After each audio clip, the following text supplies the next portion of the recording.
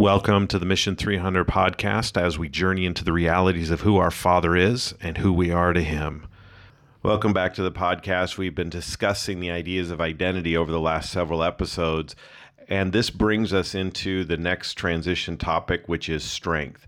Now, these topics are coming from our Mission 300 mentorship program, where we have built the foundation on four main pillars: identity, strength, courage, and influence. And over these episodes, we're going to begin exposing that development cycle and our philosophy behind it. So getting back to strength. Strength is taking what you have been given, putting it into action against resistance. So we're going to discuss this a little bit more. And again, I'm glad we went over the idea of identity. Your strength is not your identity, but it is connected to the outflow of what's been given in your identity.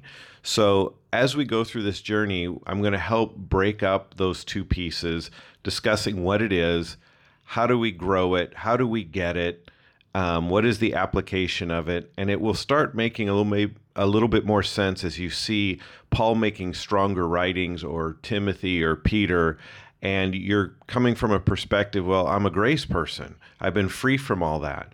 It is not about a law of action where your identity and your value to God is going to come forth. It's more of taking what's been given, and it just is an outflow of how it influences the people around you.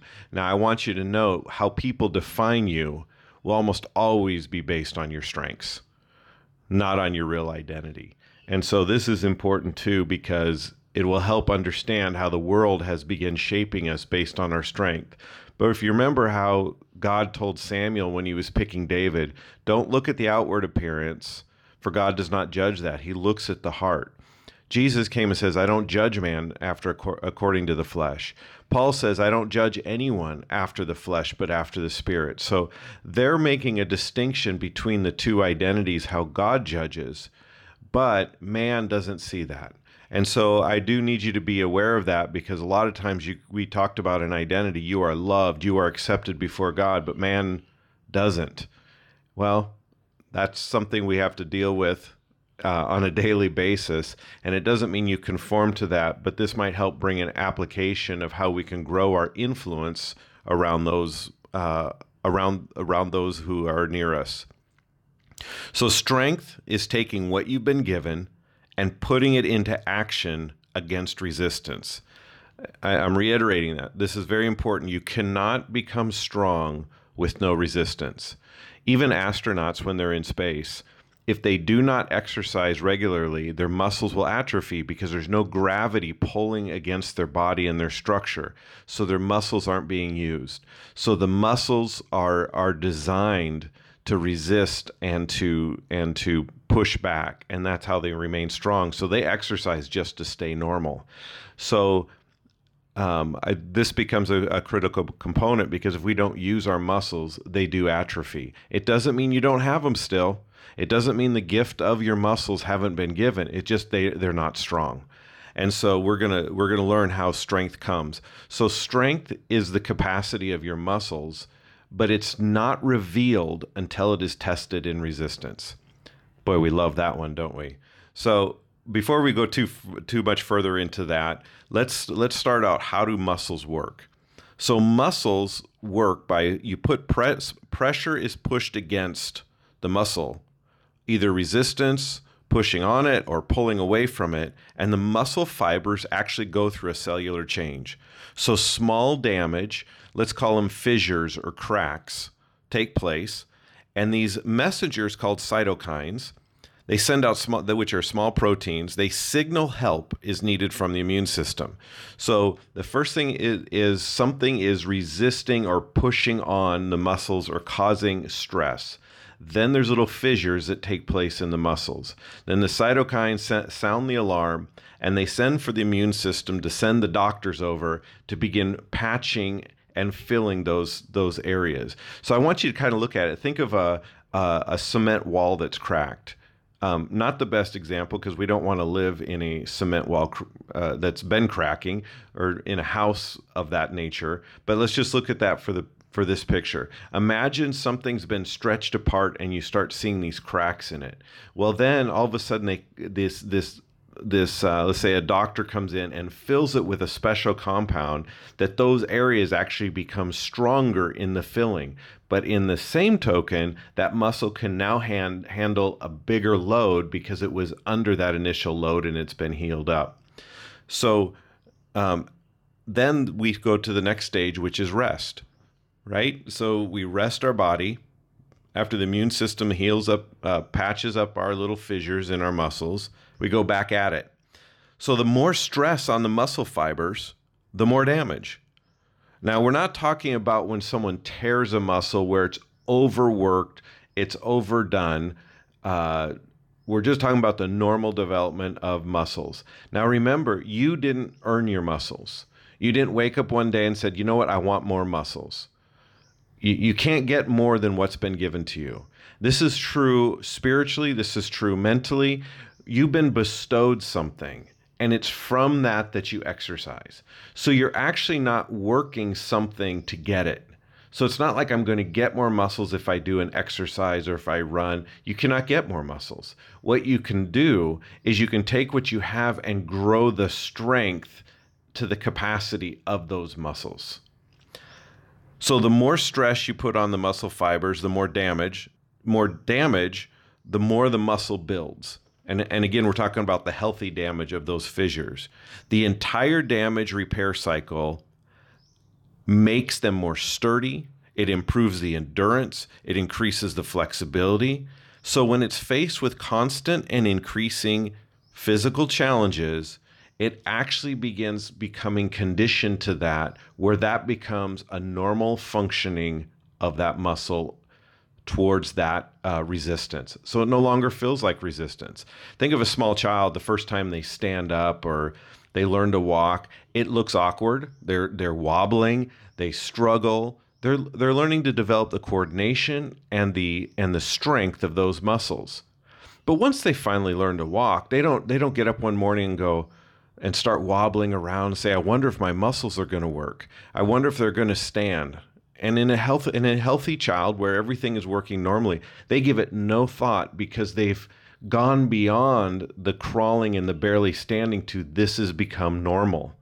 And so every day they're still working that muscle, but it's become conditioned that this is normal. So the more challenges that we win and the more resistance that we come against, that we overcome, the more confidence we have in it. And we don't even think about it. We just walk through those areas.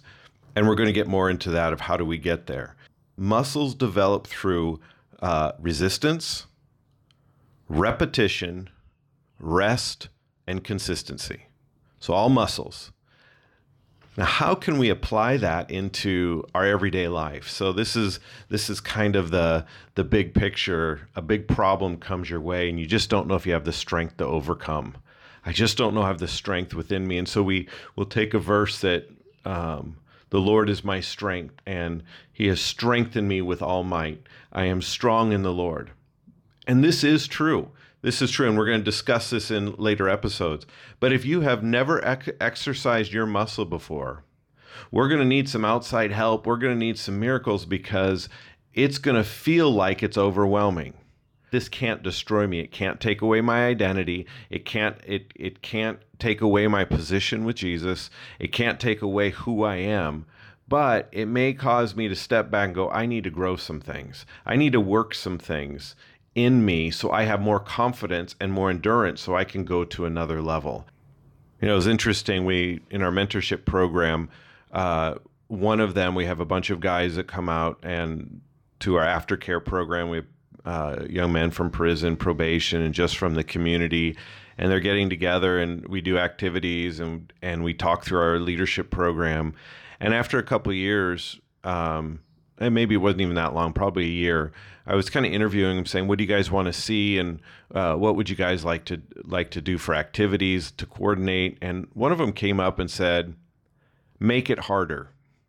I said, explain what you mean. Now, this was a guy that I didn't even seem like he had any motivation to do anything. And I'm like, if I make it harder, how are you going to ever grow? That's what went through my head. But I said, clarify what you're meaning. He says, make it harder. Make it with harder time restraints. Limit the amount of people that can come in each time. make the demands for the program at a higher level. And so what we did was we took a separate program, a little hybrid off the main group, and we did that, and it was amazing to see these guys that didn't look like they had any wherewithal to achieve anything or to move forward were rising to the occasion. And so it began to cause me to really look into this a little bit more. And I went back to that young man and said, "What's different?" He said, "Well, if you believe in us and we have the capacity to do something, let's put it to the test and let's make it worthwhile." In other words, just the general group was not worthwhile. They wanted something to challenge. So think about the same is true if as a coach, if you, like I use the example in identity, if you prepare a group of players and you pick them on the team and you prepare them to play a position, but then you never put them in, it really gets old after a while. It becomes, what is the use? So, or if you just have them come to practice, but you won't even let them come to the game, they'll probably quit coming to practice. So you lose the motivation because there's nothing to put it towards. You're not building towards anything. So this is where hope comes in. Hope is the reward at the end. It is there's something on the outcome, and I don't mean you're doing it just for a reward like money or for a prize, but it means something to you. Hope could be just a simple fact. If I win this, I'll be stronger in every area. For instance, I was absolutely terrified of public speaking. Anything in school that related to public speaking. And I remember college came around and there were several classes and you had to do speeches. I dropped the classes. I mean, you think about that. That fear of public speaking was guiding my future. Well, today I got over it, and now public speaking is a norm for me, and I have no fear in public speaking whatsoever. I think it's interesting. The thing that would become part of my future was the thing that was holding me back from my future, the fear of it. But yet God had given me the strength for it, but now I had to exercise it and use it and get beyond myself in order to do that. And here I sit today. So I think this is a great illustration of how this works. But you know what? My identity of how God or my Father thought of me never changed. I was always loved. I was appreciated. I was valued. But I was never able to release myself into where others could enjoy and receive from what's been put on the inside of me until I overcame. And I think this is the big transition window that we get stuck when it comes to our belief. Either it's all religious, that your identity is tied to your works, or we could go the other way, that I'm loved, I don't have to do anything because I'm loved. And it's true, you don't have to do anything because you're loved, but you'll never see what you really are until you give away. Which brings us to the next point, is strength. In order to gain strength in your muscles, you have to give what you have in those muscles. If you just do a little where there's no resistance and you're just going through the motions, you'll see no growth. But if you push a little farther, you give to where all of a sudden I don't have more to give. Now is when you start seeing that those fissures take place, the doctor comes, the immune system takes place, the rest happens, and pretty soon those muscles become stronger. And so real critical part of this whole thing is you have to give of what you have in order to grow that thing. Now, again, it's not your gift it's not something you're coming up with. It's what you have been bestowed with. All the blessing, all the promises that you've been bestowed. If you begin giving and working them away from you, they become stronger towards you. Romans 5:3 says this, "We also glory in tribulations, knowing that tribulation produces perseverance, and perseverance character," or experience, "and experience hope." So again, catch this. We glory in tribulations. Now, who glories in tribulation? Are we glorying because the tribulation came, that we're stuck in a tribulation? We're not glorying at the tribulation.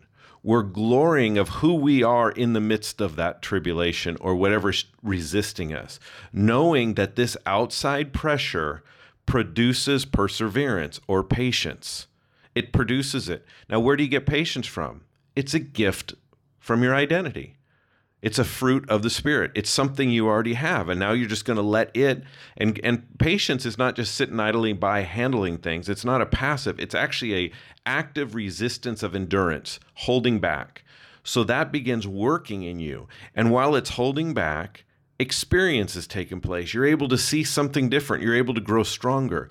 And when you overcome, once you overcome, hope comes. Wow. We could do that again. What else is out there that I've been holding back from? Just like public speaking, the more I started stepping out, the more confidence started happening, the more hope came, and pretty soon a different cycle happened in my life. So hope does not disappoint, because everything we believe is based on hope. James 1:2-4 says, "My brethren, count it all joy when you fall into various trials, knowing that the testing of your faith produces patience. But let patience have its perfect work, that you may be perfect and complete, lacking nothing." Now, I do want to just break the myth before we close up here. Don't look at patience as this, oh, if I ask for patience, God's going to send a problem. No, problems are all around you all the time. We need patience to release our gift and our strengths as we step forward and expand. So as we step forward, new tribulations, new things face us, and all of a sudden we see patience coming in to be almost like that little immune doctor building our muscle fibers that we can begin pushing, and it's his gift as well.